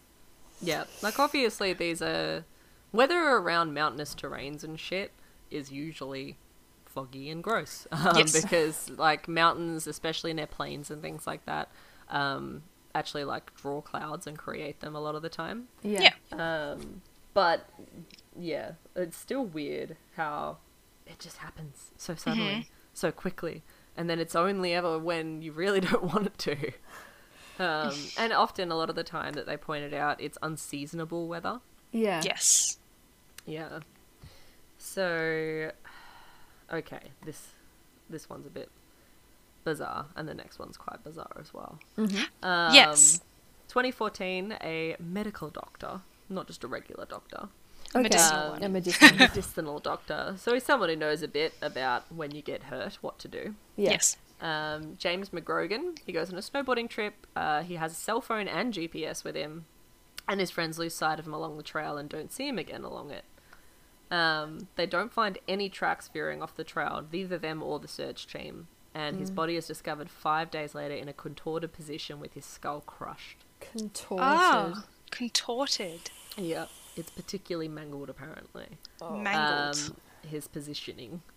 He's 4.5 miles. I forgot to convert that to kilometers. Sorry. So it's around at 10 kilometers, I think. As the crow flies, minimum walking of 14 miles up mountains. So it's not just like across a street at 14 miles long. And he was snowboarding at the time, so... Yeah. He was actually doing a thing that's like split snowboarding, which is where you snowshoe and snowboard as well. Oh, that's cool. Yeah, exactly. It's just so you can like do it as a trip. Okay. But yeah, they find him at the bottom of a frozen waterfall. The search party had gone over that exact area multiple times. He's wearing no boots or gloves, and they are never located. His cell phone and GPS is still working and have signal, and he never called for help. Oh. Yeah. Then we have Dennis Martin, who's a 6-year-old in the Smoky Mountains in 1969. He has his brother, grandfather, and father with him, camping with a man. They're camping, and then a man with his own children at the campground approaches Dennis's father and asks if their kids want to play together. Yeah. Okay. They agree, and the kids are playing hide and seek. Dennis's father is literally watching them do this. He watches Dennis run over to a tree at the clearing edge and hide behind it, and then he doesn't see him again. Oh, The my kids, I know, exactly. The kids all jump out and reveal themselves, but Dennis doesn't. Oh. He checks behind the tree. He reckons he's been looking at this tree the entire time because he can see that's where his kid went. Fair. And he's playing with kids he doesn't know. And he goes and looks behind it and he's not there. He runs to the tree and he's not behind it. They spend the whole night looking for him with park rangers with Green Berets, which is like a specialized group from some part of the military. I don't really know. I should have googled that. The forest sector. Yeah. In 6 weeks, they discover 1 shoe, 1 sock, and no body. Oh. The weird part of this one is that another family camping the same weekend nearby reported hearing a scream and seeing a bear or wild, hairy mountain man hiding behind trees and carrying something on its shoulder. Dun, dun, dun. Yeah. Oh my god. Oh, Sasquatch. The guardian of the forest. So this is the point where it starts to get a bit weird. So in the second documentary, which is called The Hunted, Missing 411, both of them are very well put together, and I would recommend watching them genuinely, especially if you're bored. You can rent them online for quite cheap. I'll give you more info at the end. Yep. But at the end of the second documentary, he goes with a bunch of dudes who are quite old, like over into the mountains. Sorry, I'm just trying to find my notes about it, 'cause there's a lot going on here. There's a lot of notes. There's a lot of notes. Basically, there's another cluster of disappearances in like the 1950s around this 6,000 foot elevation just outside of Yosemite. It's called the Sierra Camp in the documentary, and basically these 4 old guys who've been going there since the 50s had like a secret camp there, and they wouldn't actually reveal where it was. And when they took the documentary team there, they had to promise not to reveal where it was. It's extremely remote. Like, it takes them days to get there. They have to go with horses to get all their shit there. Oh god, why would you bother? I know, exactly. I'm like, you're near Yosemite. Everything's pretty. Yeah. This little homebody's like, no, it's too far. Exactly. No, I'm not fucking going out there. Not I get now. nervous camping on someone's property. I'm like, what's out here? Certainly not going camping now after all this has happened. Exactly. Continue. Well, have you heard of, hey, I'll be interested if you haven't. Have you heard of samurai chatter? No. No. What is that? Fuck. What does How it do you mean? not know? Oh, you'll love this. So it's the term that they use for a particular type of audio recorded that is associated with Bigfoot sightings. Oh. Because it sounds weirdly like a mix between like big apes and unintelligible human speech that kind of sounds like the vocal patterns of Japanese or some dialects from China and things like that. So it's kind of insensitive to call it that, but they call it samurai chatter. Fuck. My jaw is on the floor. Is Totoro killing people? Maybe. Well, this is Bigfoot. Different things. the child does go missing for a very long time, and then she does show up again. Maybe she actually is a troll and he ate the real little girl. Is Totoro secretly a 411 Yup. retelling? Holy shit. So, in the documentary, you get to hear some of the samurai chatter that these old dudes had filmed in the 50s, 60s, and 70s with their recorders, because they started hearing it in this location and began bringing video equipment to try and capture it. Oh, I keep looking over my shoulder, but my door's closed and I'm really spooked. Oh my god, that's so cool! It's fucking wild. So it gets quite silly, like, some of the credibility of this missing 411 pattern and clusters loses a bit of credibility when you start to bring in Bigfoot, but it's still creepy as fuck. Oh yeah, I'm just having flashbacks now to Lacey sending me video collections of scary forest sounds at like 3 a.m. And me watching them at 3 a.m. and being very spooked. Very spooky. Yeah. The documentary tries to be like, yeah, look, there's the sounds that we got experts to look at were like, oh, it's made by a creature that must be bigger than a human, at least 8 foot tall, to produce that kind of vocalization. Yeah. And it's no known, like, qualities with animals that we know of and all this sort of stuff. And it's cool, but at the same time, you're kind of like, all right, but this was a documentary about missing kids, and now you're telling me about Bigfoot, and I wasn't prepared, so I feel weird about it. Yeah, it's broken the immersion. Your status has dropped here, mate. Yeah. It's still very cool. It's again a well done documentary, and there's one that I want to watch that kept getting recommended to me when I was trying to find it, called Skinwalker Ranch, which sounds fucking sick. Oh, Skinwalker Ranch. I know. But anyway, so there's a lot of disappearances that I have on a list here. I'm gonna skip over the rest because there's hundreds. There's hundreds. So 1,200 cases fit Paulides' missing 411 profile that he has found. And that's just in North America. He's now started expanding it to international places, and again, lots more fit. Mm-hmm. Oh my God. He's written 8 books and has these 2 documentaries on it. They're all under the missing 411 category. You can find them quite easily.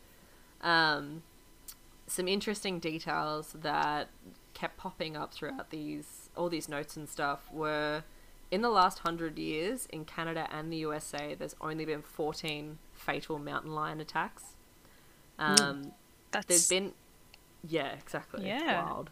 There's been slightly more bear attacks that have been fatal, but there's always, in these cases, and there's less wolf attacks, all in these cases, there are remnants. There's remains left behind. There's signs that it happened. There's never just a person completely missing and gone, and there's nothing to show for it. The National Park Service confirmed that they do not have a list of missing people within their parks across the USA at all. They probably should do that. Exactly. Paulides has tried to get one for years and years from them, and they've basically come back and been like, it will cost us $1.4 million to do that. So then do it. There's a petition to compile it, and there's the Can-Am Missing Project that now is a thing. Yeah. It is a volunteer one, as far as I can tell. They do have a couple of podcasts that you can find on YouTube, where they interview Paulides and look into this sort of thing. It's pretty interesting. But basically, like we were talking about earlier, obviously a lot of these details are kind of like, paradoxical undressing could explain the clothing thing. So, if someone took off their clothes and then got attacked by something, maybe the clothing wouldn't be ripped, etc. But being clean for like years after some of those being found, doesn't add up. Doesn't add up. The dude that just like fucking woke up and it was spring and was like, no. Oh, that's fucked. And the dude who woke up with a haircut at an airport. Yeah. With a new phone. What the fuck? I know, exactly. So I wanted to, at the end here, because I didn't really use Wikipedia, but when I did use Wikipedia, it had these details on there, and I thought it was really funny. I found these first, and then I went back and looked at everything else.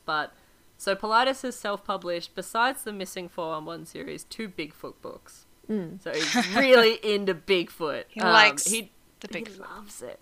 He never, when he was first doing the Missing 411 a couple of years ago, which is when I first found out about it, he never, specifically turned around and was like, okay, so I think it's Bigfoot. He was just like, look at all this interesting shit. Why is it happening? And everyone was like, why? Now he started to talk about Bigfoot a bit more. We're like, oh, okay, you're one of those, right? Okay. He published a paper in 2013 where he claimed that Bigfoot was real. And he had documented an analysis of 111 samples of hypothesized Bigfoot DNA, and it was written by 11 different authors. A press release prior to the peer review that was supposed to happen for their paper claimed that the DNA sequencing study confirmed the existence of a hominin hybrid crossbred between modern humans and an unknown primate. But the paper was analysed later by Sharon Hill of Doubtful News and the Committee for the Skeptical Inquiry, and a couple of other people as well. It's not just this chick. But she was like, there's not a lot going on here that makes sense. The few experienced geneticists who viewed the paper had a very low opinion of it. No. Okay. And then Kyle Paulides, he's a data scientist, and he hosts a podcast called Data Skeptic. I didn't get a chance to check it out, but I do want to. He documented his analysis of Paulides' claim about missing 411 specifically and presented his analysis in 2017. He concluded that all these unusual disappearances represent nothing unusual at all. Instead, they're explained by non-mysterious circumstances, like falling into sudden health crises, being alone, being immobilized, drowning, bears and other animal attacks, environmental exposure, deliberate disappearance. Yeah. After analysing all the missing persons data, he concluded that these cases are not outside the frequency that one would expect, or that they have anything unexplainable about them. But they do. Well, yeah, exactly. So I genuinely think you should look into it, because it's fucking wild how many of these disappearances are so similar and how many there are, full stop. Like, I started to get into the ones in Australia and I noped out because I was too scared. Oh, dude, I just know as soon as we hang up this call, I will be on the computer until like 3 a.m. tonight looking it up, and I'm going to scare myself shitless because I live not too far from many walking trails, national parks, and the like. I have something supplementary for you and anyone else who would like to go further. Yes.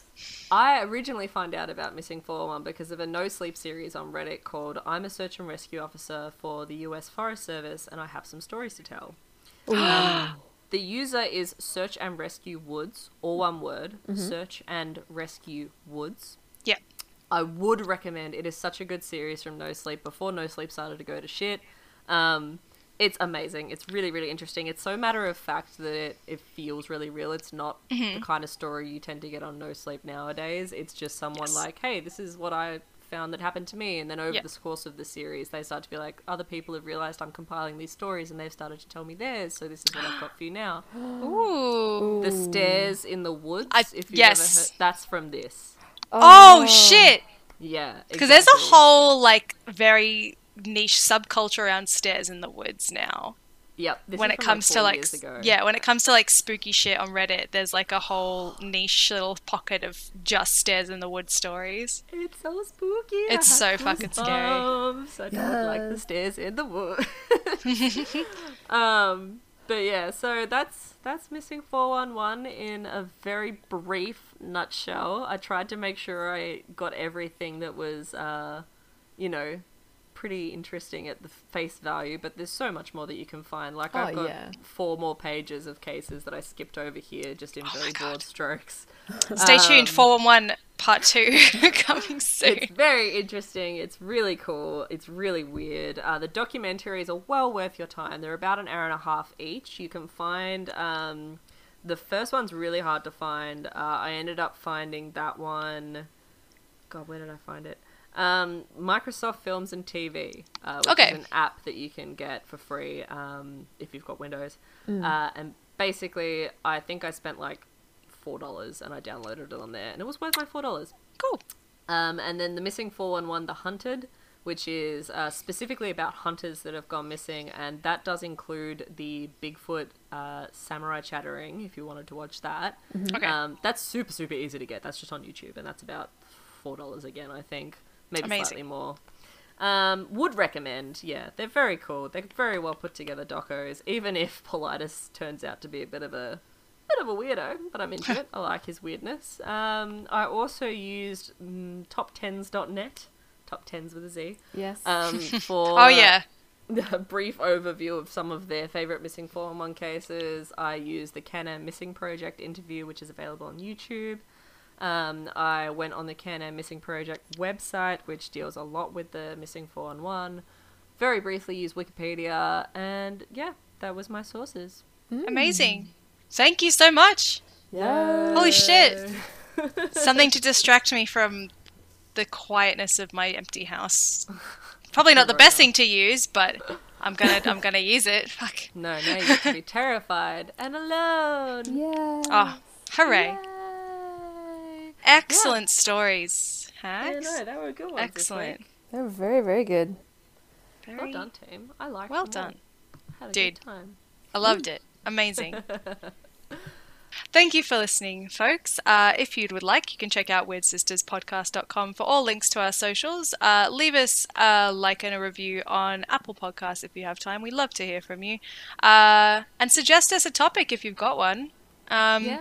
We spend a lot of time on the internet looking at stupid shit, but we can't look at all of it.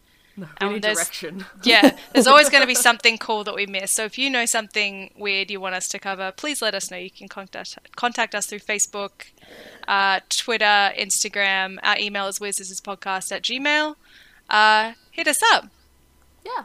Talk to us. Review us. We're on Apple Podcasts. We have a Facebook group. Review us on there. Give us reviews. We want validation. Please, we need validation. We need something a crumb of serotonin in this trying time from you, please. We may not deserve it, but we want it. We are brats, please. Please, sir. Well, thanks, guys. Thank you. Thank you. Have a great day. Until next time. All right. Bye. Bye. Bye.